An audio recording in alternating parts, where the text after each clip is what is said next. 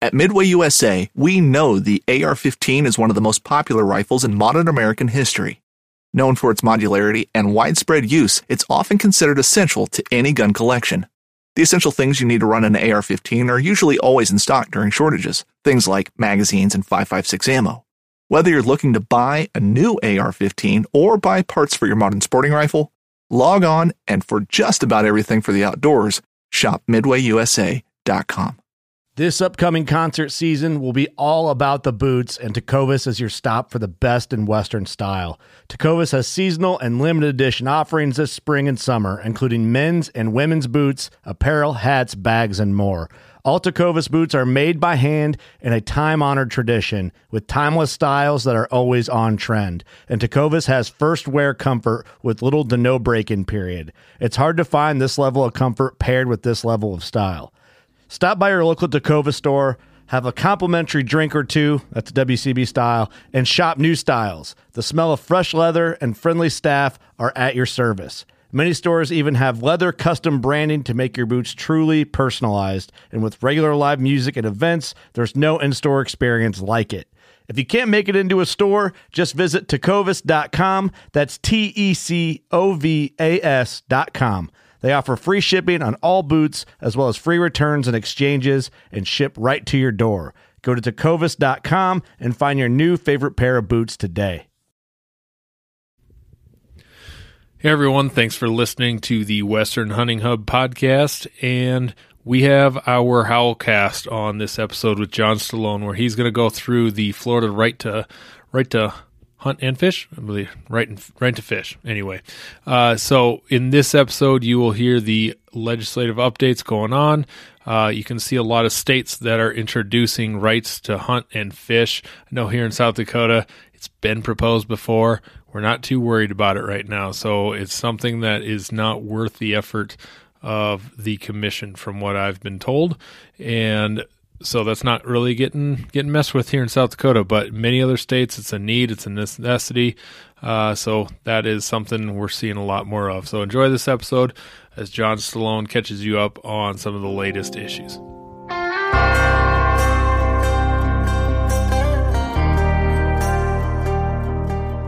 Hey everyone, just a few things before we get started. Use code HOWL, HOWL, at Onyx Maps. You get 20% off. Additionally, you can go to our website, howlforwildlife.org, go to the membership section. You can get a Howl for Wildlife membership. That's $30 a year. That really helps us. You get benefits for doing that. In the same membership section, you can get a Pope and Young Howl for Wildlife membership. It's the same price that you would get it at Pope and Young, $45 a year, except you get a Howl membership and a Pope and Young membership. Then you can also check out Go Hunt. You can get Pope and Young and Go Hunt, actually. But here's what Go Hunt's doing. You can get a Go Hunt Howl for Wildlife membership broken down into two different ways. The Explorer, which is all 50 states, plus everything in gear rewards. That's $49.99 a year. That's the same price they're offering. Or you can get the Go Hunt Insider subscription. Same price they're offering it, $149 a year, but you get the Howl for Wildlife membership also. With both of those, you get a special code to use at Go Hunt for a discount on everything that they sell. What Insider is, it's maps for all 50 states, plus it's filtering 2.0, draw odds, strategy articles, unit profiles, species breakdowns, and monthly giveaways. If you don't know what all that stuff is, just go to gohunt.com, check it out. It's a super good deal, but for both of these memberships, they're donating basically half of the price that you're paying to buy these back to Howl for Wildlife. Pretty incredible. That's it. Enjoy the episode. All right, what's happening, everybody? Howlcast with Travis Thompson out of Florida, John Stallone, and I am Charles Whitlam. Good morning, everybody. Good morning. Good morning. What's happening? What are we doing? What are we doing today? What do you want to talk about?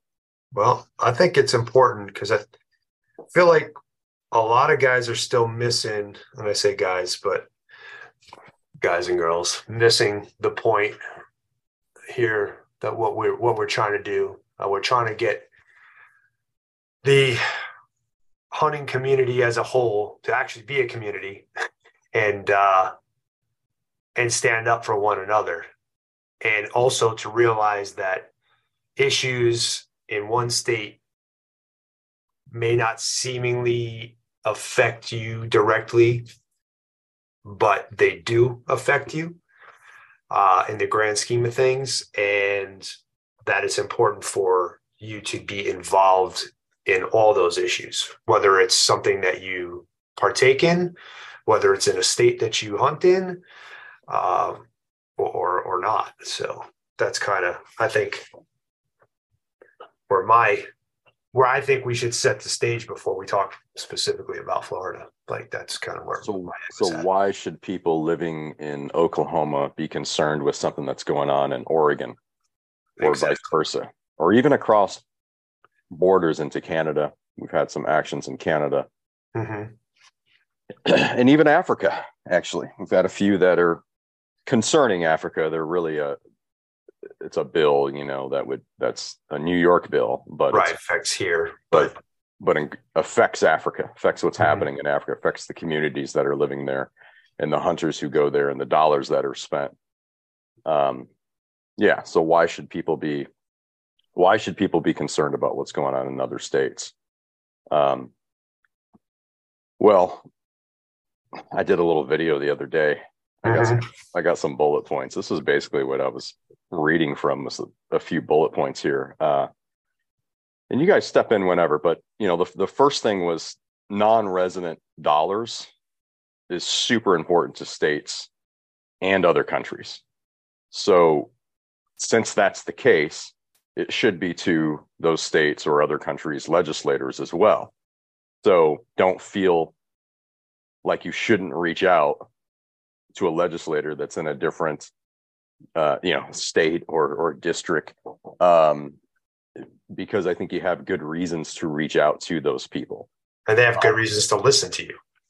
Extremely good reasons. You come there and participate in that state's hunting or fishing activity, and it's more than just participation. You're spending a lot of money there. You're buying fuel, you're purchasing hotels, you're eating out, you're going to the grocery stores, you're going to the sporting goods stores, you're paying guides, you're paying outfitters.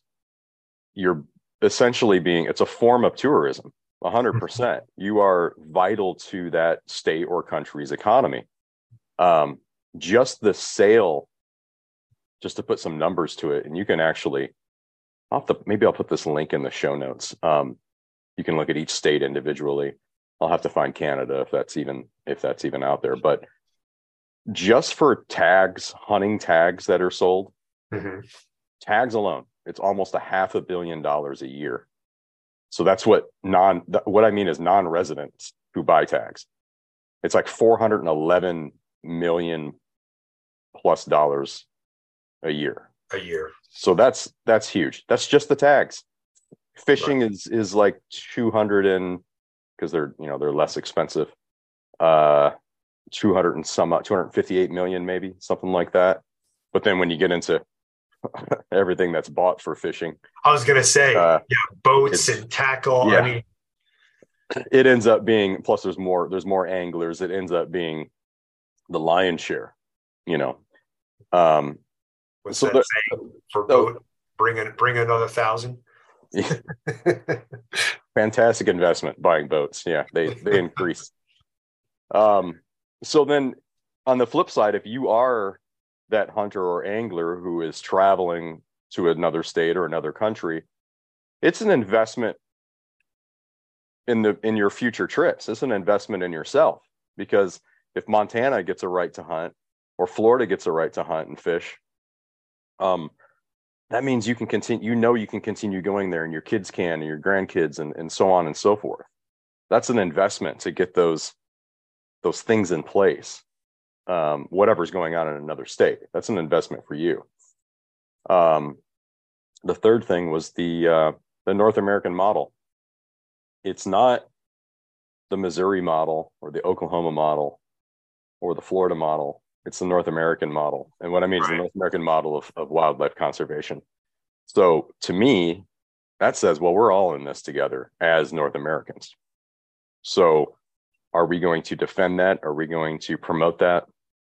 Do we want that to continue to be utilized in our commissions and our departments, and have our legislators recognize that? Some legislators are unaware of what the North American model of wildlife conservation is. That was brought to my attention last year in Colorado. But that legislator had a really good experience with it. She said, man, through all these emails, I learned about this model of conservation that I really wasn't aware of before. And she really appreciated the emails. And then, of course, on the other side of us are anti-hunters. And they, of course, cross borders all the time. All the time.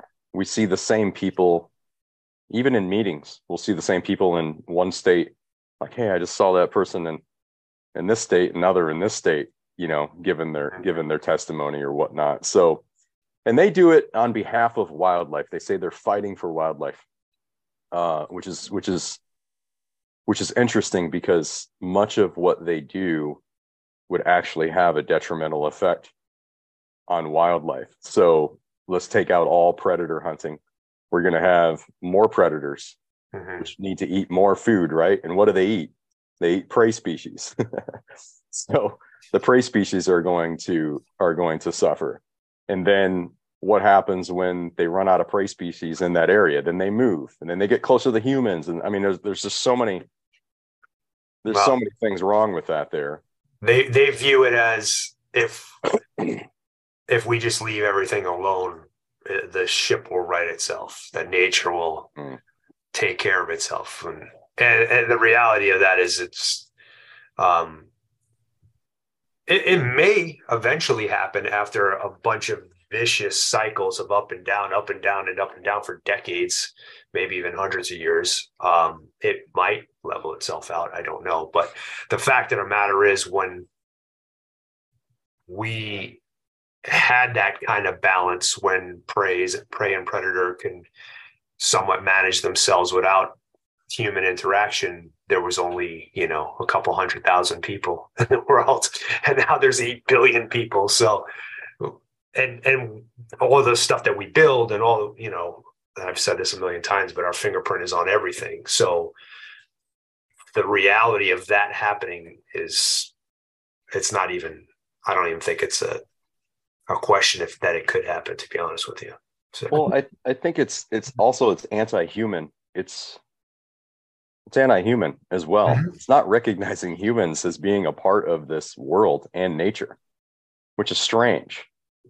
It really is. It's not recognizing that when we use our intellect and our and data and to make things better, that it actually does. And just look at the last 100 years of what's happened when humans were like, yo, we need to stop, all this market killing and wiping out these resources. So we need to bring them back. And what has happened? What has been a result of that? It's been an absolute success story. I think George Perkins Marsh that wrote, like, in the mid 1800s, is man over nature or is man of nature? And it's very difficult to disassociate us with nature. And I think that's easy in today's day and age because we live in urbanized settings so much, but we really are of nature. And I try to wrap my head around that thought a lot. Like, doesn't matter where you go, you are in the wild. It's just been drastically conditioned and changed, which is right. Like, I'm watching hawks in my backyard in a subdivision right now. Like, that's still wild what's happening right there. We just have to reconnect with it and tangibly reconnect with it. And I think that's a difficult thing.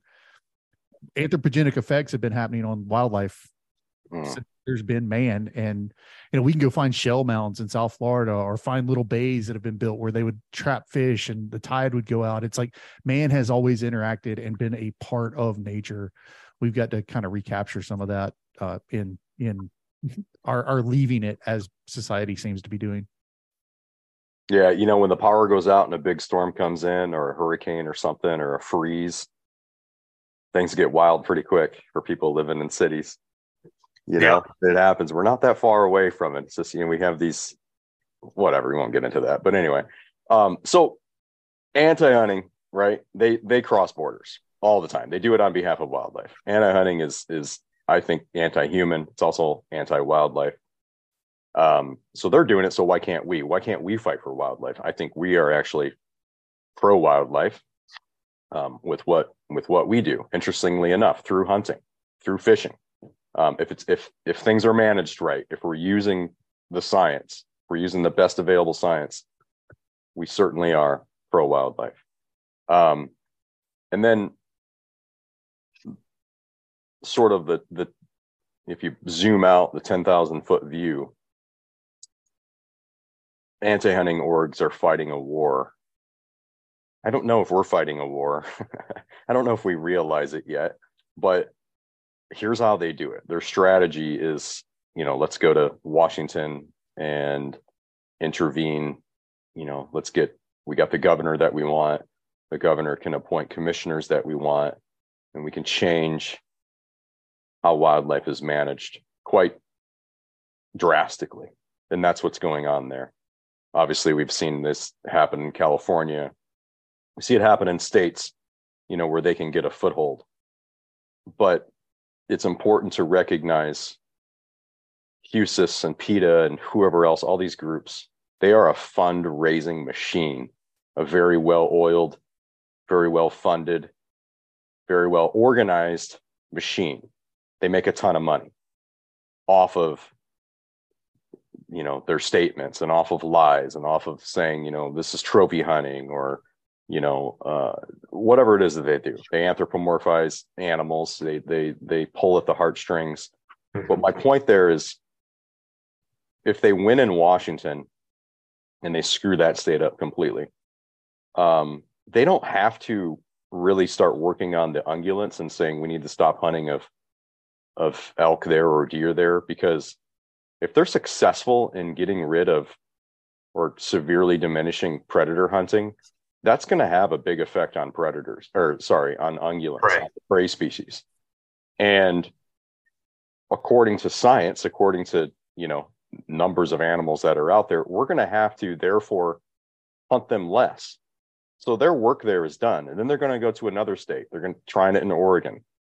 They're trying to literally get rid of everything in Oregon, all types of hunting and farming and breeding of animals and all that. Obviously, we have California. There's a lot here that we can't do. Maybe we're on the rebound right now where we're going to get a few of those things back. It's kind of interesting. But my point there is, when they're done with these states, they're not just going to close up shop. Right. These are careers for them. They're making so much money. They will go to your state. So when you see a battle going on in another state, that is your battle. You're just a little bit further away from it right now. But if you get in the fight right now, we are all going to be much, much stronger for that. Right. We need to organize now. So then they can't get through these states and then get to states where you traditionally wouldn't think they would have a chance. They would have a foothold in. But they're very clever. And when we mess up, when hunters mess up, when people do things that are stupid, and even on the legislative level, I think that's kind of what's going on in Utah right now. Utah, is a pretty protected state when it comes to hunting. You start doing some stupid stuff there, I don't know. Here's a chance for the anti-hunters to come in and start pulling at heartstrings. I wouldn't be surprised if we saw mountain lion hunting as a whole come up to be banned completely the opposite of what everybody wanted, of what everybody was trying to do. But the process that they went through of not using science to adjust a mountain lion season or a mountain lion take, that's pretty sketchy. Maybe we can get to that later, but yeah, I mean, those were sort of the 5 reasons. I know there's more, there's a lot more. Those are kind of the 5 reasons. Yeah, I think we should kind of get to those other reasons though, because a lot of those things that you're saying, well, at least not the last 2, but a lot of things that still, like, if I'm that guy that's like, oh, that doesn't affect me, it's easy to kind of write that stuff off. I think one of the main things that you started bringing up, like, that if they succeed in Oregon, let's say, Now you lose Oregon hunters. Okay. You just lost a large chunk of however many million that was, or hundreds of thousands that was. To the state. You mean like to the state? Yeah. For wildlife management. Yeah. You lose to the state, but you also lose it as a seat at the table. Okay. At the conservation table. Hunters and anglers have always had the largest seat at the table when it comes to stakeholders and talking about wildlife management and how things are done in the United States, part of the North American model that you had elaborated on earlier. If you take those voices away, if you take that funding away, okay, let's say none of those people they're not active, but the sheer fact that they buy a license, the sheer fact that they pay into the system, to this user pay system that we have, bolsters our seat at the table. So you start diminishing that, and it makes it easier and easier for the anti-hunting establishment, whatever you want to call it, to chip away at the armor, because the armor is getting weaker and weaker and weaker. And if bear hunting goes away in one state, and let's say, I don't know, I'm just arbitrary numbers here, 20% of those people that hunt bear only hunt bear. Now, what is that guy going to do? He's going to pick up mountain biking, whatever, something else. He's not hunting bears anymore, so he's no longer in the system. He's no longer there.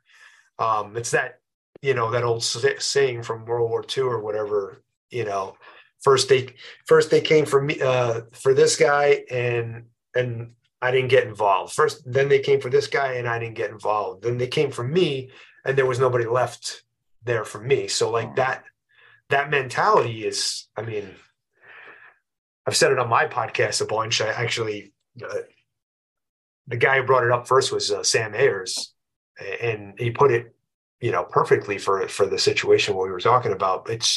But it fits this. Like if nobody's there to help the other guy, and that other guy goes away, then that other guy's not there to help you, basically, and it's got to be. And if you look at it even more abstractly, okay, just we're all paying into this federal system that's a collective coffer, right? That money gets diminished. Again, that's going to, make our voice at the table weaker. It's going to make us smaller. And it's just a compounding effect, and it keeps getting smaller and smaller. We see all these people that don't want to do R3. We constantly see this, I don't want to, there's already, the opportunities diminishing. I don't want to bring in more competition. We don't need more hunters. Blah, blah, blah, blah, blah. And okay, I understand that, because I'm a hunter. I don't want more competition. I don't want, so for me, my R3 is getting the children, the next generation. That's not necessarily a competition with me directly right now. But you also got to look at it like this. Okay, if you do not want to get involved in recruiting more soldiers into the fight here, then you got to do whatever you can to keep the soldiers that are there intact. And I brought something up on Instagram yesterday about guys who don't want to get involved in lion and mountain lion stuff, like not lion and bear stuff. And I'm like, so because they don't participate in those, in that type of hunting. But that's perfect. That those guys are not doing what you do. They're not in direct competition with you. They actually don't even hunt during the same time period as you. Okay, for the most part. But they're your allies. So those are the perfect people you want to like get behind and support. And those bills are the ones you definitely want to, I just don't understand the mentality of not wanting to help because it's not what I do. Like, I don't know. I might be going around in circles here, but I liked when you were talking about your point, and John, you said something that struck me when I first watched Charles's reel the other day. The federal lands argument is like, to me, such a big deal for all of us. Like that, it's all our money, right? Like every time I see anytime talk of restrictions on federal lands, I'm like, wait a second, your state WMAs, your private lands, whatever, that's a different conversation. But federal lands, like just because you live in Wisconsin or you live in Utah or wherever, like federal lands are mine too. Like I've got a dog in that fight, and we should all care about that. The other thing that kind of resonated with me being a Florida guy when I was watching you guys talk about, why should you care about other states is what I'll classify as a good selfish reason. And that is everybody has dreams about going and chasing stuff, right? You ever on the eastern half of the United States, everybody comes to Florida at some point to go to Disney World or go to Busch Gardens or whatever, Miami. At some point, they have this dream about going and catching a tarpon or going and catching a bonefish or shooting an Osceola turkey or so even a non-hunting state like Florida, if you're listing states for hunting, you wouldn't put us near the top of the list typically, even though I'm a passionate hunter in the state and love it. If you want I've hunted in Florida a bunch. So there's nowhere else you can go. If you want to kill your fulvus or your black belly or your mottle, this is the place you got to come to do it. So it's a really interesting way to look at it. Like if you live in Oklahoma and you're a duck collector, you dang sure should take an action in Florida, because at some point to get all your ducks, you're going to have to come through Florida, which is, if I'm a duck collector in Florida, at some point I'm gonna have to go through Oregon to or Washington State to try to get a shot at a harlequin without going to Alaska or whatever. Like it's very important and it's very interconnected. And I say that kind of tongue in cheek that it's a selfish perspective, but if you really are passionate about chasing animals in wild places and collecting experiences, it's really hard to do that. And then there's what Charles said a minute ago, the flip side of that, which is the economic benefit to those states, whatever that comes in. But I think it's not to be overlooked. Like the collecting side, I never knew, was it the spoonbill paddlefish? Like they fish for those in like Oklahoma and stuff. Oh, yeah. I kind of go do that. South Dakota. Pay attention to some of those states now, because it's a thing that I'm kind of interested in doing. And whereas in the past, I would have probably glanced over an action alert from that. Now I'm paying attention to it because it is a thing that, like, man, I don't know, that's a destination for me, but it definitely, if I was in the area or was able to tack on a day somewhere, I'd have to go get after that. And that's pretty unique to me. And I think that's a thing that maybe it was ensconced in some of the other ideas Charles mentioned, but I think it's definitely worth mentioning is this idea of we all have dreams of, like, that's the American thing, right? We have the American dream. We all have dreams about going to places and doing some of this stuff. Your Rio Grande turkeys, your Miriams, your Goulds, your Easterns, like we all have these ideas. There's guys out there that want to kill a turkey in 49 states. Right.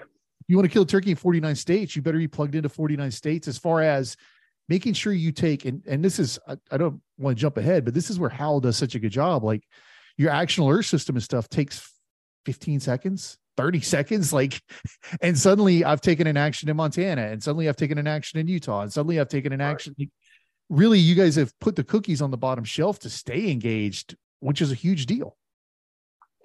The other thing, and I don't think I talked about this the other day. So if we look at this from like we're in a war and it's strategy. There's 23 states, I think, right now. I think it's 23. I don't know, somewhere close to that have some form of a right to hunt or fish. And there's various protections. So what that means, let's break that down. You guys help me out here. But a right to hunt, I'll use Montana for a perfect example because this is a good one. They have a right to hunt and fish there. I think that was put in place in 2013. So why this year are we fighting for a right to hunt, trap, and fish? Well, let's back up first of all. The right to hunt just means that, so it doesn't mean you don't have to buy a tag. It's not like a right, like, you have a right to freedom of speech or something like that. It means it's protected in the state. So hunting is going to be a part of what they do in that state, and you will have access to be able to do that. However, It doesn't necessarily mean all forms of hunting are protected, and it doesn't protect all current species in the state. So like you could lose bear hunting in Montana. It also doesn't, and this is really important because this has been one of the other side's talking points. It doesn't mean that Montana Fish and Wildlife can't manage species and present data and say, hey, we need to lighten up on, deer hunting or something because of these numbers. No, that's all still in place. Okay. So now what we're doing now with the action in Montana is an amendment to the Constitution. And what that is to protect all, it adds trapping for one, which is important, and it protects all current methods of take. So now it does protect archery. Now it does protect muzzleloader hunting or whatever types of hunting that they have there. Because essentially, if you have a right to hunt in a state, a group could still come in and fight to get rid of, let's just say, archery hunting. But you'd still have a right to hunt because you can rifle hunt or you can whatever else, right? So this is just a further protection of that. But that's a little in the weeds to understand. But back to what I was going to say, the original point, the more states that we have from a strategy point of view, that means we can we know those states can't be attacked from the anti-hunting orgs. So now we know where we need to focus our efforts. So if Florida gets this, they've just built up a pretty big defense, a pretty big wall around them for protection. It's not protection. It's not 100%, but it's a lot more than what they have right now. So that means we know, it's going to cost, if somebody wants to fight something in Florida and they get it, it's going to cost more resources, more time, more energy. They're probably just going to leave Florida alone and they're going to stick to the states that don't have it. So now we can take another one right off the table. Don't have to worry about Florida now. We don't have to worry about Montana. We don't have to worry about Utah. You know what I mean? All the states that have that. This is so important on our side to build up this foundation. That might be the biggest reason for, if we want to make the anti-hunting orgs irrelevant and strain their fundraising machine, this might be the biggest reason why we should all be involved. If I look at this as a game of Risk, look at it, it's like a board game. It's genius for us to be able to do that. Let's do that. Let's build up that foundation. Yeah. Long story short, we should systematically be doing that in every single state. Yeah. And the more states that get it, the easier it will be to get in other states because, well, not necessarily, but in theory, yes.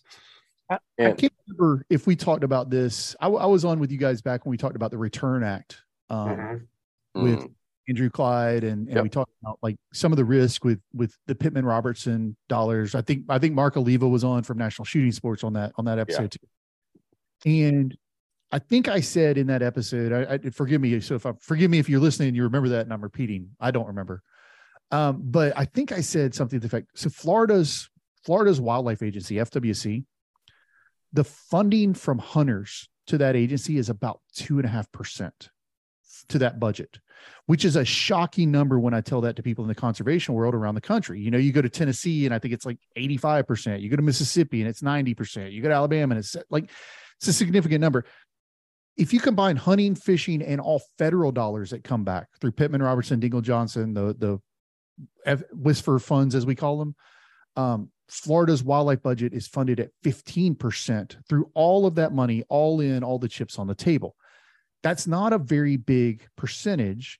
And what we've seen shift societally down here is that as people move here, they don't engage in these activities. We get 1,000 people a day that move to Florida. So basically we had a city the size of Orlando every year.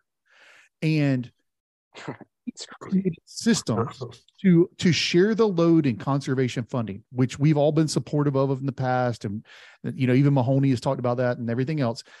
And when you combine that, you reduce our seat at the table. And I'm not saying we shouldn't be sharing the load funding wise, but when you get rid of that, if you don't have a protection of their right to hunt and fish, the thing that gets used against us in this conversation a lot is social science. Fishing like a local isn't just about catching fish. It's about connecting with the environment and the people who call it home. It's about hearing the stories and traditions that have been passed down for generations and sharing unforgettable moments with the people you meet along the way. Fishing like a local is having an experience that stays with you forever. And with Fishing Booker, you can experience it too, no matter where you are. Discover your next adventure on Fishing Booker.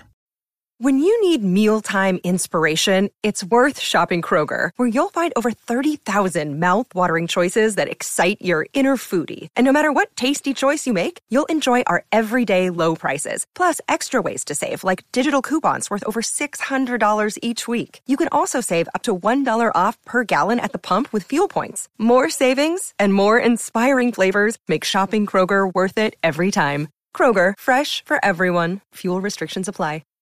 And once that starts to creep in and you get a state where a population shifts and they're not participating in consumptive activities, or as I like to call them, contributing activities where they're paying a fee to do it, that social science, political science is a version of social science. It's a field of it that starts to get applied, and you can politicize, well, wait a second, it's not bringing in that much money for hunting. It's not, and then let's slice it even further, right? Like, how much money are we really making off duck stamps in Florida? You only got 14,000 duck hunters here. So what is it? $5 for your state stamp. That's, quick math on the back of a napkin, 70 grand. Like, that's not a significant number in a wildlife agency that's got almost a $500 million budget. Without a right protected and ensconced, we become more and more marginalized in those conversations. And I deal with it every day in a state. I say this all the time. Wildlife management is not partisan, but it is very political, depending on where you're at in the country. And we talk about Oregon and Washington a lot. In Florida, it's very politicized in Florida. And that's because the vast majority of people don't hunt. Even the vast majority of people don't fish, although I think they have a much more casual relationship with that and a much more friendly relationship with that. So if you look at it as a funding mechanism, I'm not going to say it's not nothing, but it's not significant in my state. And so this kind of constitutional amendment, like we're talking about here, solidifies our seat at the table and gives us, frankly, it doesn't give us a win, but it definitely gives a degree shift in the conversation. I was asked recently by our Wildlife Commission to meet with Humane Society. I was asked recently by our Wildlife Commission to meet with folks like that. And it's like, dude, I'll say that to our friends that you and I have in the NGO world, in the conservation world. And they're like, wait, seriously? And that's like the most baffling thing they've ever heard of. And that's because social science is driving those conversations and the politicization of wildlife management. Without this protection in place and without a funding mechanism in place, we're kind of out on a limb with no net. So this is a pretty serious net that we're trying to put in place with this type of ballot language that I think is significant for other states moving forward. Good question, Travis. So you mentioned the numbers on hunting. How does that look in fishing? Because I know fishing in Florida obviously is ginormous. Yeah, so fishing, we sell about, I want to say it's 1.5 million licenses a year. Okay. But we're very near what's called a max state on the Dingle Johnson side of Worcester. So we're very close to getting the max. So in other words, there's a tipping point. Right. I can't remember our exact number, but let's say we're at 2 million licenses. And if we sold 2.5 million licenses, we would be a max state. At that point, your federal dollars don't increase anymore because you're capped on what you can receive from the feds. So we're almost maxed out on the fishing side because there's so much fishing that occurs here, which kind of disincentivizes recruiting new fishermen. Right. You think about it, like pragmatically, there's no revenue stream attached to that. Wow. And it's really kind of, like it's, you get maybe for the department, but for the state, no. I mean, think about, again, like we were talking about earlier, how many boats are sold, how many fishing tackle, how many businesses are associated with. I mean, the last 2 times that I went fishing in Florida with my son, I think I spent $1,000 in a day, because I came from out of state. I was visiting my in-laws, and I went with a guide, and it was just a lot of money to go fishing for one day, to have the experience. We have a thing in Florida where we have a guide's license. So like I do some saltwater guiding as well. I can buy a guide's license. It's $201 a year. This is separate from the Coast Guard license. This is a guide's license. It's $201 a year. And that covers any client that fishes with me over the course of that year. Really? So your fishing license, I think I haven't bought an individual fishing license in a long time. I think it's $18. You non-residents don't have to pay for fishing licenses if they go with guides. I wish I would have known that because I bought mine. The next state instantly tomorrow by doing away. And I'm not saying we should do away with it. I would be interested in a conversation around about. I don't know. I haven't thought a position through on that, but I do know like we leave a lot of revenue on the table just to incentivize the tourism dollars associated with coming to Florida to fish because it's so much economic. Like you just said, I guarantee you stayed in a hotel, you ate dinner, you bought souvenirs, else. Like the economy benefited, the guide benefited. So really it's probably not a bad idea because it's incentivizing people to come here. Right. Yeah. I'm looking up on FWS right now for Florida. I don't know how they have data for 2023 already. I'm not sure how they're doing that, but it's not much different from 2022. So I'll say it anyway. So paid fishing license holders in total, 1,743,139. It's almost 2 million. Resident. Now this says resident fishing licenses, tags, and permits. So that's different than just license holders and stamps. 1,713,983 non-resident fishing licenses, tags, permits, and stamps. 865,659. That's a lot. Yeah. So the gross cost for fishing licenses, 46,938,000 and some change. And it's like resident is 23 million.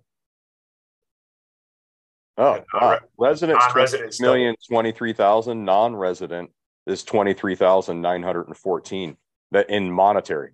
So, just like Colorado, I was going to say Colorado non-resident hunting licenses far outweigh. Well, this one isn't far in Florida, but in Colorado, it does far outweighs what the state gets from non-resident hunters as opposed to resident hunters. But anyways, that's just some numbers on Florida there. I absolutely love this site. I didn't know it existed where they had all this data compiled and you can just drop down to any state or select all and look at all the numbers you want. I guess this is a new thing, but it's incredible. And I can go all the way back to like 1960. Yeah, it's a tremendous historical, like you Man. can kind of see swings up and down and everything. Yeah. 1980 was the high point. Was it? For amount of hunters. It was almost 17 million. But I guess that can be contested because now we have lifetime licenses and we have free licenses for veterans and different things. So I guess it's kind of hard to, but still. I've heard now it's 15 million to 18 million. That's kind of a big span. So I don't. For hunters. I always go with 16 when people are talking to me. So. You err on the low side, but high. Right. In anglers, it's I don't know, 50 some million. I mean, back to our point, if we can, we need the anglers, right? Right. We need to be all recognized as sportsmen. And when there's an issue, sportsmen get involved. That would be incredible. I don't know how to get there, but if we really want the numbers, if we really want to outweigh easily the anti-hunting crowd, sportsmen. If sportsmen are one, that's anglers and hunters and even recreational shooters and all that. Man, our job would be pretty easy.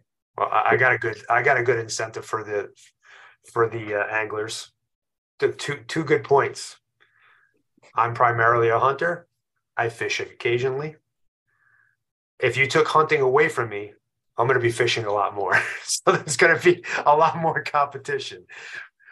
That's number one. But number two, once the anti-hunters are done with hunting, you can 100% be sure that they're going to come after fishing. Have you seen that documentary? I didn't know what it was about. Seaspiracy. Yeah, I'm watching it and I was like, this might be good. And it just starts basically, it just got to like, we just should stop fishing and stop eating meat, stop eating fish meat. Mm-hmm. It's kind of what they were getting at there. And I'm like, oh, look at this. They're coming after the fishing, the anglers at all. Well, they go after commercial fishing all the time. This was like guys. They haven't gone after a bunch yet, but they're basically telling people to just stop eating fish, like across the board. seen issues in Florida recently, and this is not, it's a separate issue altogether, but we've seen a couple of years ago, there was a viral video going around where a family that was fishing was accosted. They were fishing in Tampa, St. Pete area. They were accosted while they were fishing, and these anti-fishing people took their fish and threw them back in the water. Like they were catching bass or something for dinner, and the anti-fishing people took the bass and threw it back in the water. It went viral, got a lot of run, and then kind of went away. But we've also seen the conflict when you put as many people as you have, and Charles, you're California, like you know this already. Like when you put as many people as you do in areas where people are going to interact with wildlife, you start to see these human interactions around wildlife management. And we've got one going currently around a fishing pier that's a state park in Florida where pelicans are getting entangled. And they're getting entangled in fishing lines. And obviously no one wants to see pelicans get hurt. I don't want to see an animal suffer. I'm a hunter, I'm a fisherman, but I don't want to see an animal suffer. But it becomes this very kind of dicey situation, because then the way to prevent that is to restrict fishing. Well, as pelicans increase, and we know pelicans are doing well number wise, if you look across the Southeast, they were delisted in 85, and then they were downlisted in Florida in the early 2000s, and then again in 2010s. We know that their numbers are going up, and we see these entanglement issues. Well, suddenly Humane Society and Audubon, all those groups are suddenly involved in a conversation on this. And this is like, I'm giving you tangible flesh and bones here. This is a fishing issue that we just addressed at our commission meeting like a month ago, because they wanted to do Skyway Fishing Pier is one of the longest fishing piers in the world. It's the remnants of the old Skyway Bridge. They wanted to close like the last quarter mile of it to what's called a sabiki rig, which is how we catch bait off that pier. I mean, this is a pier that when you think about it, and I don't know you guys that well, but like for me, I grew up fishing off piers. I didn't have a lot of money, a lot of boats. Like a Friday night for me, staying out of trouble, was me and my buddies going to the pier and hanging a lantern off the side and catching snook or catching grouper or catching jacks and trash fish. We were out there having a good time. And so when you start to see regulations placed around some of that stuff, and every stakeholder is viewed as equal in the conversation, and we've got social science decisions being made to drive wildlife management decisions, there's not actual science behind it, it gets really problematic. And I'm just saying, that's a fishing issue that's right here on the surface for us. Another one I'd give you is like the idea of manatee zones. There's some of those that we've put in just because of pressure. And I'm pro manatee. People will hear this and say, oh my God, he's anti-manatee. That's not at all the case. I'm very pro manatee. I love seeing them. I think they're cool. Tourists love them. Fishing people love them when we see them out there. But you can really get in the weeds pretty quickly. We tend to think, oh, it's easy for them to go after trapping. Oh, it's easy for them to go after bear hunting. Oh, it's easy for them to go after shutting down mountain lions or whatever. I'm here to say, like, in a state where you think everybody's okay with fishing, we see kind of fishing pushback all the time. Fishermen are not immune to this conversation. They're not ignorant of this conversation, and it's coming. And it, as our population grows, as people move, you're going to see it become more and more in more and more places. And so I think it's very much a people need to be aware. It's not just on the hunting side. It's a big fishing too. No, it's huge, because like Charles said, if we can bring them all under the fold here, right? Everybody's working together. Now you just took whatever we said earlier, 15, 16 million, and you just brought it up to 50 million or whatever it is. Well, that's a huge jump, right? If you got 50 million people that are working towards the same goal, and that is protecting the way of life that we all enjoy, it's far more effective. We got to get Bass Pro Shops and these big places to promote us. That's what we got to do to reach everybody, fishermen and people who, every once in a while do it, kind of a thing. I mean, really, that's what we have to do, and message that correctly. The big community. The big difference a little bit, I don't want to put you guys in a weird situation, but I think about this a lot, is, on fishing, you can have a catch and release side. And there's a subset of the fishing community that kind of views that as almost like a pure form of recreation because they're not having an impact on the fish. But if you look at the mortality rate on that, and I use my dad as an example, my dad is My dad is a meat fisherman. If he's going fishing, the reason he's going fishing is so that something can come home and be eaten. And so my dad goes fishing in Tampa Bay, 3 times a year.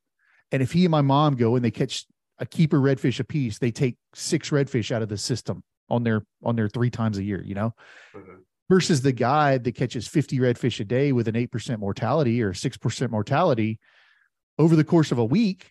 That guide has killed, I didn't do the math well in my head, but 15, 18, 20. And if you have 100 guides out there, you're killing 15, 1,800, 2,000. I'm not demonizing anybody in that conversation, just to say the idea behind the sports that we're doing is that there is an impact. That's why we pay a user fee on it. And we do that through the lens of consumptive use. And I think it's very important to always keep that. When you take a kid out fishing, it's innate. We talk about hunting being innate, right? Like I've heard you guys talk about this a billion times, that like in our hearts, there's something human. We've talked with Robbie about it on Blood Origins. There's something human about being a hunter. The same thing exists. You take your kid out fishing and let them pull a fish up. And what's the first thing, if they can talk, what's the first thing they ask you? Can we keep it? Yeah. Like that's what they want to do. They want to catch this thing. You could just tell it's like ingrained in them, in their very human. No one taught them that. You take a 3-year-old out there, he catches a fish. He's like, can we keep it, Dad? It's very human. And I just think that's the thing. It's an important. I got a very good story about that, actually. So I took my son coyote hunting. Well, he's been going coyote hunting with me since he's like 1.5. I used to put him in a backpack, but when he was old enough to have an opinion and talk and everything like that, a matter of fact, it was right when we got back from Argentina, Charles, 3 years ago. I took him coyote hunting, shot a coyote with my bow, and him and I took pictures with it. And I was like, okay, it's March. That fur is starting to get crappy. So I was like, I don't know if we're going to take the pelt. I said, we might just take the skull or whatever. And he was so mad at me. Why are we not taking the meat? Why are we not going to go home and eat it? Da, da, da, da. I want to take it home. And he started crying. So finally, I just cut out the back straps and took it home. And we made coyote that night, which was, but that was just to make him happy, because coyote is definitely not my favorite game meat. But it was just that very same thing. Can we take it home? We got this for the family. Why are we not taking this home? It was there, 4 years old or whatever. The other thing that's pretty interesting is I don't know many hunters that don't fish when it's not hunting season. I know a lot of fishermen that don't hunt, but there is a natural progression there that we see in a lot of people. And actually our state, not our state wildlife agency, but there's a nonprofit arm of it. They've actually done a program to begin to recruit hunters from the fishing world. Like it's a natural sort of progression, because you're having an impact on wildlife. You're already a contributing user. Mm-hmm. Why not transition over and give hunting a try? And I think I don't want to beat a dead horse. I just think it's innately part of who we are. I think it's human. It's human. It's very human. So 100%. So let's talk about the actual bill real quick. You want to give us a rundown about that, Travis? And so I'd be remiss if I didn't give a shout out to Representative Lauren Mello, who is just like, she is a rock star for us here in Florida and like champion this. I think Senator Jason Brodeur is running the Senate side, but Lauren has been just like charging hell with a water pistol on this bill. And I got to also recognize International Order of Theodore Roosevelt. Like they've been instrumental in trying to get this language out there.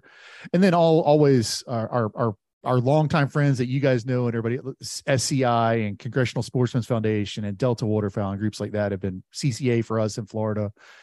American Sport Fish Association. They've all been really helpful on trying to get the word out and spread this. But what we're talking about is simply a constitutional amendment. So we're talking about 2 resolutions, a House joint resolution, a Senate joint resolution. And those resolutions are essentially approving ballot language so that on the 2024 ballot, the citizens of Florida could vote whether or not we have a right to hunt and fish. So right now, the thing we're pushing for is to obviously get it in front of committees in both chambers of the House, make it as smooth sailing as possible. And I'll tell you, I was looking at your metrics on just a Howl alert. I think we had over 500 people do it the first day, roughly 500 people do it the first day. And the way you guys have set it up, it's alerting 20 legislators. And I've had legislators text me, and I had one jokingly text me and said, okay, you can call off the dogs now. And he was tongue in cheek because he knows he's on our side. He wants to get this done. I had another tell me, she said, I think I've gotten 7,000 of those emails. And, but the legislators, like, pressure like this works. Pressure like this makes it an issue that's in front of them that obviously people care enough about it. And hate to say squeaky wheel gets the grease. Like, that sounds like fortune cookie politics, but it's kind of true. So in this case, we're really trying to get this thing pushed through the House and the Senate so we can then focus on a statewide campaign to get it approved or get it passed on the ballot by getting people out to vote. And we're going to count again on all those partners I mentioned, on you guys, like, to really help us get this home, because it's so significant. It's so important. Not to go back and rehash, but when you look at our funding and the way that works, and you look at where we're at in the state and the growth of our state, man, this is a big deal. You know, Florida, we talk about conservation all the time. The wildlife corridor is one of our governor's favorite projects. 20% of the Florida wildlife corridor, which is like a green infrastructure down the state, 20% of those lands were acquired with sportsmen's dollars, either WMAs or refuges. Sportsmen have long played a significant part in Florida. We're just trying to protect their future in Florida. And so that's why this is so important to us. And kudos to you guys, and thank you to you guys for helping us get word out there about it and be a part of our team. That's so awesome to hear, especially from the legislators, because I don't know if I should get into it or not. Florida set up a little bit differently, and it was very difficult to set this action up to reach the legislators. And I was sort of like, man, I don't know if I want to go live yet, because I don't know if it's going to work. Like, I don't know what kind of replies we're going to get or whatever, but it's working. And I'm seriously so happy to hear that. So yeah, we set it. So when you take action, you reach, I think there's 158. Is that what there is, legislators in Florida? 22 on the Senate. Yeah, that sounds right. Okay. So they're all in there. When you take action, we could do more, but I'm setting this up a little bit differently because it'll reach people a little bit better. So each time you take action, you're randomly sending an email to 20 of those 158, right? Now, depending on your cookie settings, you could just refresh it and come right back and check, just make sure that the email that pops up, if you're not writing your own email, is different than the last one that you sent out. But if you just come back the next day, take action again, I know that it will be sending out a different email to a different set of 20. But what that, I think, is just it delivers better to the legislators to do it that way. Instead of sending, when you push the button once and it sends the same thing to all 158, and then you do it again, and then it's another message to 158, and we're just kind of mixing it up a little better. But, and I think that it'll just be better on our end. The deliverability is a lot better if we do it that way. But I'm so happy to hear that, though, Travis, because number one, I've gotten back a personal reply from, man, what was her name? Let me see her name here. A staffer?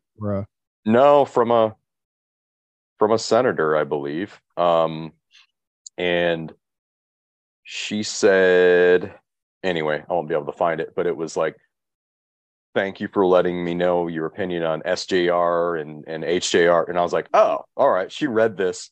This isn't a canned message, and she basically said, when this comes up for a vote, I will definitely, consider your words and things like that. She didn't really say where she stands on it, but it was a reply to my email, right? Which was great. The other ones that I've got, I just said it right now, and I'm getting all the email responses back. Well, this is important. So you're going to get, each time I've done it, I think I've gotten about 5 or 6 auto replies out of the 20 from senators or reps. But it's important to read that. It's basically saying, hey, we get a lot of emails. I might not be able to get back to you immediately. But if you want to communicate further, oftentimes you'll see my staffers' emails. So use those emails, reach out to those people, continue that conversation. Or here's the phone number to reach me. Especially if you live in Florida, because they're going to say, where do you live and all that. And I don't want anybody to lie, but especially if you live in Florida, call the number and just say, hey, you got these 2 bills coming up. I think it's super important for you to support these bills. You can tell your own story. This is a part of my culture or my heritage. This is what I've been doing. You can use some economic numbers, all that stuff, just a short conversation. You could also call after hours, leave a message. If you don't want to talk to somebody, you can still leave a message, say your name, ask them to support this, call on the weekends. Nobody answers on the weekends. The point is, when there's a ton of people doing this, what Travis just said, they feel that pressure. And this is good pressure. This is good stuff. But let them know you're out there. They hear all the time from anti-hunters. Let them know that we are out there as well. And what you just said is going back to what we opened up talking about. If you're not from Florida and you're taking this action alert, but if you're John Stallone and you're going to come down here and fish or hunt turkeys or whatever, say, I'm not a Florida resident, but I go to Florida X number of times, I've been X number of times to fish, and this is important to me. I mean, economic value matters a lot. Our governor was on the news last week and made a statement that we just reached our highest tourist year ever. 137 million people visited Florida last year. That's a significant number. And yes, I think there's obviously weight to a resident, but also we have a tourism driven economy still in our state. Yeah. And you can connect your non-residents to this particular bill. I'm all for being forthright and honest about it, because that is something that's going to impact not just hunters and fishermen, not just your recreation, but also businesses in the area where you recreate, be it in the Panhandle, be it in the Keys, be it anywhere in between. It's going to impact hotels and restaurants and Uber drivers and everything else going on there, which are all people that vote in their district. So it's a pretty significant chunk when you look at it that way. Oh yeah, you're totally right. Call if you're a non-resident, and especially if you have that story. If you go there to fish, if you go there to hunt. 100%. A very good point. Very good point. Of course. Yeah. I think someone told me once, there's a guy, he's a personality in South Florida. His name's Rick Murphy, and he's well known in Florida. And Rick told me, I'm going to get this a little bit wrong, but he said, if you broke tourism up into its own industries, fishing would be the 3rd largest industry in the state of Florida, or 4th largest industry. In lieu of tourism, it would be fishing, because it's such a significant contributor. Like, that's pretty big. That's not nothing. Oh, it's not nothing. Like, so as a hunter, with 270,000 hunters and 4 million fishermen, or whatever we said a minute ago, when you combine all in, we ride those coattails. But fishing's significant. I'm a fisherman. Like I fish just as hard as I hunt. Yeah, I don't know. Like you said earlier, I don't know very many hunters that don't fish. Yeah. That's it was the same thing, the same argument with the recreational shooters and hunters. And hunters is that, I mean, we occupy 20-something% of the shooting world, right? So, because most hunters, I would say, if not all hunters, own firearms. Even bow hunters own firearms, even if it's just a side piece, right? But anyway, there's also a don't want to go down that road. There's also a historical doing the right thing here. Yeah, you're a sportsman, like so just like you brought up the gun thing, right? Historically, yes, today 20% of gun money comes through the hunting side, and the other 80 whatever percent comes through the shooting sports side. But if you go back 20 years, if you go back 40 years, if you go back 60 years to the inception of Pittman Robertson, the vast majority of the monies came on the hunter side. And we can't just say, oh, well, that's flipped now, so we're going to be dismissive of hunters in that realm. I think the same is very true, and I feel it very heavily as a Florida guy. because historically we carried a lot of weight for land funding, for conservation funding, for agency funding. Yes, that's not the same if you look at the snapshot of the lens today or over the last 8 years or whatever. However, if you looked historically at the water we've carried and you looked at it over modern day dollars, still far and away the biggest contributor to conservation in the state. So what we're asking for now is, hey, have our backs, because we have done so much for this state historically. Have our backs moving forward. Like, that is the right thing to do. If you debate that, man, I don't want to be in business with you. Like, that's kind of like not dealing in good faith. Like, I just that's not cool to me. So I just think it's almost a no brainer. Like, I don't know how you could be opposed to that. Yeah. You know, there's some people who look at this and they're like, hunting is a privilege. It's not a right, but they're looking at it from the wrong. I've even seen a few, I think, hunters kind of come at it like this with this Montana thing. It doesn't mean you can just go out and hunt whenever you want. Like, this is my right, out of season, and kill whatever the heck you want. That's not what is being said. I mean, owning a Second Amendment's a right, but you can lose it, right? You can abuse it and you can lose that. But don't look at this way. If you're like, oh, this is my right, and so that means I don't have to pay a tax on it, right? And that means I don't. No, it's just securing the ability and the avenue to hunt and fish in that state that can't be taken away to various degrees, which we talked about earlier. You know, we can improve on that, but this is definitely a good start. It's a huge start. Thank you guys so much for all your help with it. Yeah, for sure. So because of that, we have, so we've actually sent out 10,700 emails now, because when you do take action, it reaches 20. You know, and I sent it out Monday. It's funny. Some days are just better than others. I sent it out Monday morning, and like, it didn't deliver as good as if I send it out like on a Thursday. So funny how freaking analytics work. So anyway, we'll keep doing it. This will end up being more, but I encourage everybody to share that action with all the groups, all your pages, your individual pages. Just get people to get involved. It honestly shouldn't say Florida. I should just hide it. It should be like, I don't know what state it is. You guess. You know, it might be your state, might not be. You know, it's for everybody. You know, don't look at it as, oh, that's Florida, I shouldn't be concerned. This is hunting. It's the North American model. You know, get involved there.